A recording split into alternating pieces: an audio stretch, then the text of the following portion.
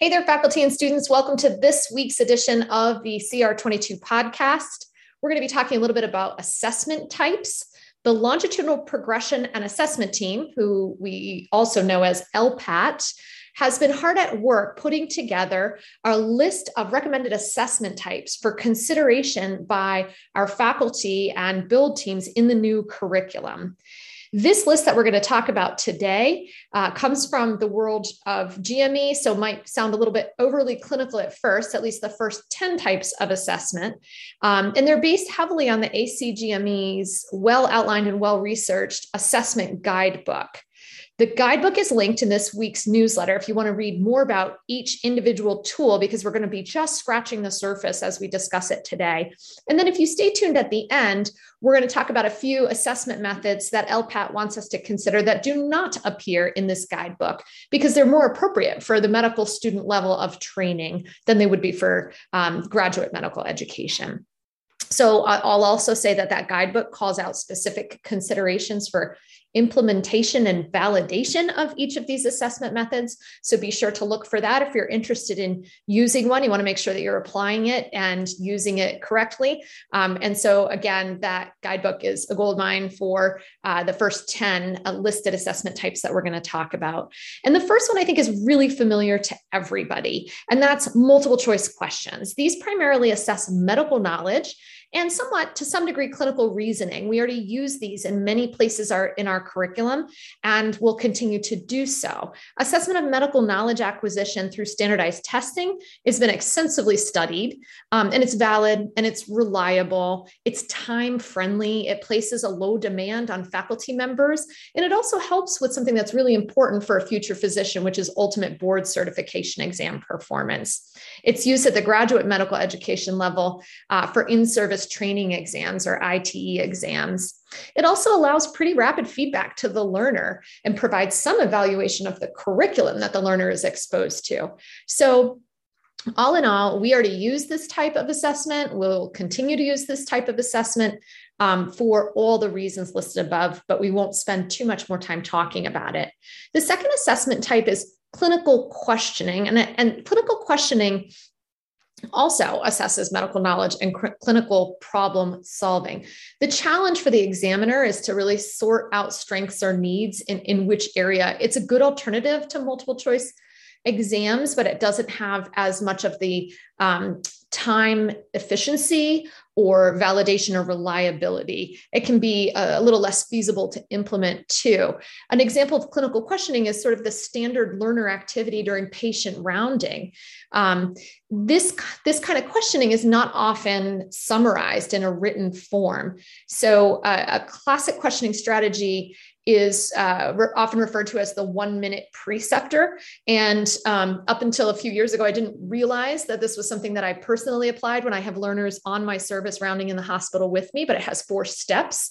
And I think the reason it was so natural for me is because I was trained in this model. So you get some sort of commitment from the learner as the first step, like, what do you think is the diagnosis in this case? And then you probe for supporting evidence or ask about their underlying reasoning. What supports this? What contradicts this diagnosis? Then step 3 is where you use some high yield pearls to teach some general rules relevant to the topic. Sometimes people will use illness scripts here. And then number 4 is you reinforce what was done right by the learner and provide some positive feedback. And in this step, you can also correct mistakes or suggestions for improvement can be used here as well. Clinical reasoning can also be assessed using methods such as like Think Aloud or the acronym SNAPS, SNAPPS.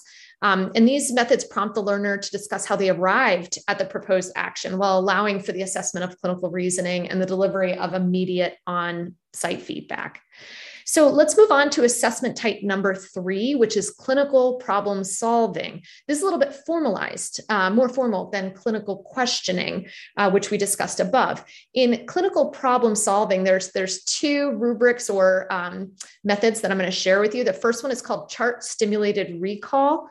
The second one is called assessment of clinical reasoning in the workplace. So again, similar to what we just talked about with clinical questioning, but a little bit more formal. Chart simulated recall, it's an assessment tool that's used in the course of providing clinical care, so like a work-based assessment that complements chart audit by combining a review of the patient's chart and encounter with a structured oral examination. So this requires some faculty development. Many of us aren't familiar with chart stimulated recall, and it uses a predetermined set of questions to probe a learner's thought process in areas around the clinical assessments. Sort of, did they have the appropriate medical knowledge to get to the clinical problem solving component? Are their patient care and procedural skills accurate enough? Did they select the appropriate diagnostic tests or clinical exam maneuvers? And so on and so forth to treatment and management plans. You could also include questions about systems-based practice or health system science concepts as well. It uses reflective questioning and prompted self-assessment. You can also start to get at professionalism in some scenarios. That ACGME guidebook has some templated questions and some more literature and information about chart stimulated recall that I know I personally will be looking into, because this idea of formalizing that clinical questioning is really attractive to me. And then that second instrument that I want to just highlight for assessment type number 3, clinical problem solving, is the assessment of reasoning tool, which is a validated instrument that is used by or was developed by the Society to Improve Clinical Reasoning in Medicine. And it's utilized to directly assess clinical reasoning skills in the course of patient care activities like precepting or rounding. It also uses a guide to questioning, just like that chart stimulated recall one does. It is formalized around hypothesis generation and understanding the problem at hand, and then prioritizing your differential. So highly useful, I think, to clinical educators. The fourth type is evaluation of what I would call core clinical skills, like the history and physical, generating a differential diagnosis, communication with patients. And we most often evaluate clinical skills at our institution through our faculty global assessment forms. That's the most common technique for evaluating clinical skills at all medical schools. We call these our SPEs, or student performance evaluations. All faculty members that are supervising scheduled rotations or educational experiences with learners typically have to complete an assessment of the learner, both at our institution and elsewhere. These are usually global assessments that include some sort of rating scale for some predefined competencies. Some institutions link these to entrustable professional activities, the AAMC's entrustable professional activities, but we have them mapped to our competencies. I think an important point here from the literature that LPAT has pointed out to us is that in order to achieve validity through this kind of faculty global assessment form, you really need a lot of ratings, like 7 to 11. And it's unusual for our learners to get 7 to 11 ratings on a clinical rotation. So it does raise that question for us about how to get more ratings in order to achieve validity for our learners. The clerkship phase build team is looking more into longitudinal and formative use of these types of forms. In the ideal state, a validated clinical skills observation instrument would be identified and then used throughout the spectrum in the DCS course, in physical diagnosis components of early clinical learning, in the hospital sessions, and then on the clerkships and into acting internships. We'll move on to assessment type number 5, which is simulation. In general terms, medical simulation aims to imitate real patients and real patient scenarios, or to imitate anatomic regions or clinical tasks. And there's a whole previous podcast about simulation that I strongly encourage you to listen to for more information about simulation at UMass. And so with that in mind, such simulations can range from anatomic models to task trainers, to computer enhanced systems, maybe that respond to user actions. We might have low technology, like standardized patients, or high-tech virtual reality surgical simulators, if you will. And really, simulation is any set of conditions, whereas a simulator is a device used to aid in a simulation experience. So we already use a lot of simulation at UMass. We have standardized patients. We have less frequently used higher fidelity simulators, mannequins. We have simulated anatomy activities in our LINC curriculum.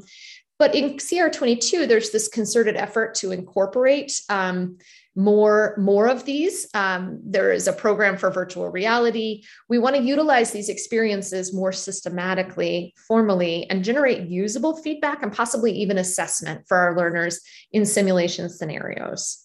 So assessment type number 6, I'm going to talk specifically about one type of simulation, and that's the standardized or simulated patient, or even OSCEs, which we'll break that down more in a second. Direct observation that occurs via simulation by patient actors is known as a standardized patient encounter. Again, we already use these frequently at UMass in the early clinical learning and even in third and fourth year to some degree. The actors can provide education and training. They might also talk about performance of specific competencies. Personally, or at UMass, I should say institutionally, RSPs are highly trained to document and report back learner behaviors, to teach clinical processes, to rate interpersonal and communication skills, and provide timely feedback. They're particularly good for teaching first exposures to difficult scenarios like breaking bad news or sensitive components of the exam. Now, OSCEs, which stands for Objective Structured Clinical Examinations, are formalized, standardized use of SPs in a series of stations, if you will, to assess and rate the clinical skills of trainees. So OSCEs are often used in sort of a higher stakes testing environment. Technically speaking, you can have low stakes OSCEs and you can have high stakes OSCEs, and that depends on their purpose. So there's also this increasing and interesting body of evidence regarding using unannounced SPs, sort of like secret shoppers in clinical settings, more common at the GME level, but this enables an SP to really be embedded in the context of actual clinical practice. And so I think that's something that's interesting and worth exploring. So assessment type 7, I'm not going to talk about too much. This is direct observation of procedural skills. This is where your trainee might be performing a range of procedures with actual patients in real clinical scenarios. So obviously there's not numerous opportunities for our trainees to participate on real patients. This is really geared more towards the GME level. And for our medical students, most appropriately, procedural exposure is often through simulation. So we'll move on to assessment type number 8, which is multi-source feedback. You may have heard this referred to as 360-degree feedback. It consists of some sort of measurement tool like a survey or rating form that's completed by multiple people who interact and work with a learner and may have different vantage points or perspective of that learner's performance. So it could be used to rate professionalism, communication. You can have a different focus for that 360-degree feedback, but you should have a variety of sources lending their input to that. I think there are some preclinical opportunities in existence here, and the LPAT team has identified a few. For example, in DCS, could potentially there be peer evaluations along with standardized patients? And in hospital sessions, could we have hospital session patients, peers, and facilitators? And what about in the LPP or longitudinal preceptorship scenario where you have patients, an office staff, a facilitator, and maybe even a peer? I also wonder if the problem-based learning sessions allow for multi-source feedback from peers, self, and facilitator. So that's something for us to think about. We would need to decide on what the appropriate instrument or survey tool was in each scenario. And there's a bunch of tools in the ACGME handbook that we should look through. So for assessment type number 9, patient experience surveys, this is part of multi-source feedback, but it offers some additional data, and it's one of the sources. We talked about how multi-source feedback is multiple vantage points. This is singular. This is patient-centric. And there's really mixed data regarding validity and the educational value. It's most likely going to be an option for our more advanced students and might even be an intro to health system science components, if you will, since patient experience is often used in quality reporting and public reporting, and to some degree in value-based purchasing and pay for performance systems. So I will just say on a personal note, we did this a few years ago in my department's acting internship. We coupled it with an introductory didactic session on the patient experience. And then we gathered patient satisfaction data for our acting interns. They found it informative, but it really lacked specificity or clear direction for their growth. And so it wasn't worth the time investment from faculty in gathering it. The LPAT offers that this could be and should be integrated into clinical rotations, and there are a number of surveys that could be used to evaluate patient satisfaction with a clinical encounter. Let's move on to assessment type number 10. This is the final one from that ACGME guidebook, but a really exciting one because we're really talking about instituting this for our learners at UMass. This is the portfolio. Since what we want ultimately, and we've said this in a lot of venues, holistic and longitudinal assessment system, this is what we want. That's what a portfolio is. A portfolio is a collection of evidence that's intended to demonstrate an individual's learning journey over time. It might include things like self-assessments, reflective essays, assignments. It can be used for formative, summative assessment. It can be used as a mandated record of achievement that you use to talk about promotion or advancement to the next phase of learning. It can be a documentation of acquired skills and competencies or case logs. A critical requirement for a portfolio, though, is active participation by the learner. And we already have some tools that have electronic portfolios here at UMass within our data and informatics infrastructure. And there's a lot of active discussion about this idea of portfolios. So stay tuned for more. So the following few assessment types are not noted in the guidebook, but I think they're important for consideration at the medical student level of training, particularly in our new curriculum. So assessment type number 11 then is PBLs, TBLs, and CBLs. So problem-based learning, team-based learning, and case-based learning. There's lots of research and literature on the value of these mechanisms. Problem-based learning is an applied problem that's given to a small group of students who engage in discussion over several sessions. By definition, it's a multi-part activity. The facilitator provides supportive guidance for the students as well. The difference between PBL and team-based learning is that in team-based learning, the facilitator's role is really de-emphasized, and one facilitator may work with many more groups of students than they would in PBL. Case-based learning is a lot less formal. We have previous podcasts talking about PBL and CBL that I strongly recommend you reference and listen to if you want more information on that. We have a history of using PBL, TBL, and CBL pretty effectively in our LINC curriculum, and they already contribute to grades and will continue to in the new curriculum. As the block leaders are aware, there is a requirement to use PBL formally within each block, so more to come there. Assessment type number 12 is, there are two types here, very short answer questions and open-ended questions. In very short answer questions, students might enter 1 to 3 words in a computer assessment as an alternative to multiple choice questions. LPAT includes in their document, which is attached to this week's newsletter, articles that discuss using systems to make the grading easier for very short answer questions. These types of questions limit the student's use of being able to rule out answers and using test-taking behaviors to arrive at the right answer. Students tend to perform lower as a result on this type of question because they can't use those cues built into a multiple choice question. An open-ended question is exactly what it sounds like. It's often lumped together with very short answer, but it's distinct in that there's more depth required for the answer entry. An interesting finding here is that students who must input information into exams as they do in open-ended questions leads to more in-depth studying for future exams. So it's a positive effect on future test-taking behaviors.